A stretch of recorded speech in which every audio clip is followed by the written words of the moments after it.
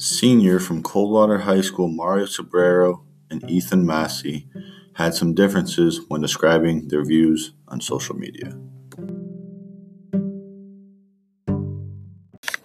Social media has taught me so much, like not just like Facebook and Instagram, Snapchat, none of that, but there's like Google teaches so many things. Anything you don't know, just right there. YouTube, so much. Anything, anything you don't know, pretty sure it's on YouTube or Google. So to me, it's taught me a lot, and I'm pretty sure around the world it's taught everybody so much.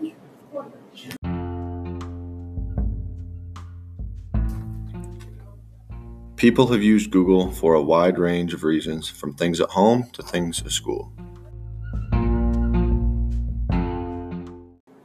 Well, it's taught me how to make friends and to get along with people I don't usually get along with, Cody. While they are both talking about social media, they have two different points of view that are completely different from each other.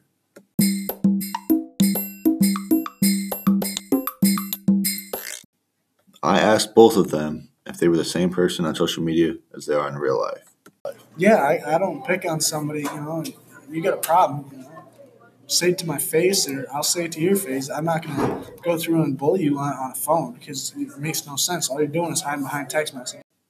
Ethan says he is, and that he doesn't like how some people like to hide behind screens.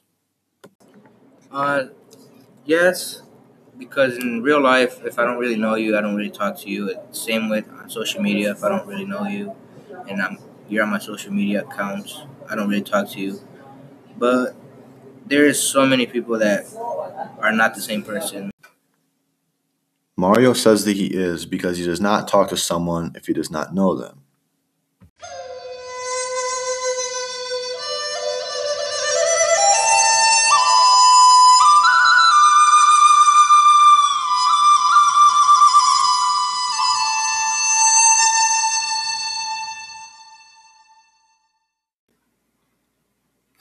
Now that we have heard from CHS students Mario Sobrero and Ethan Massey about their views on social media, that wraps up this episode of Social Hour.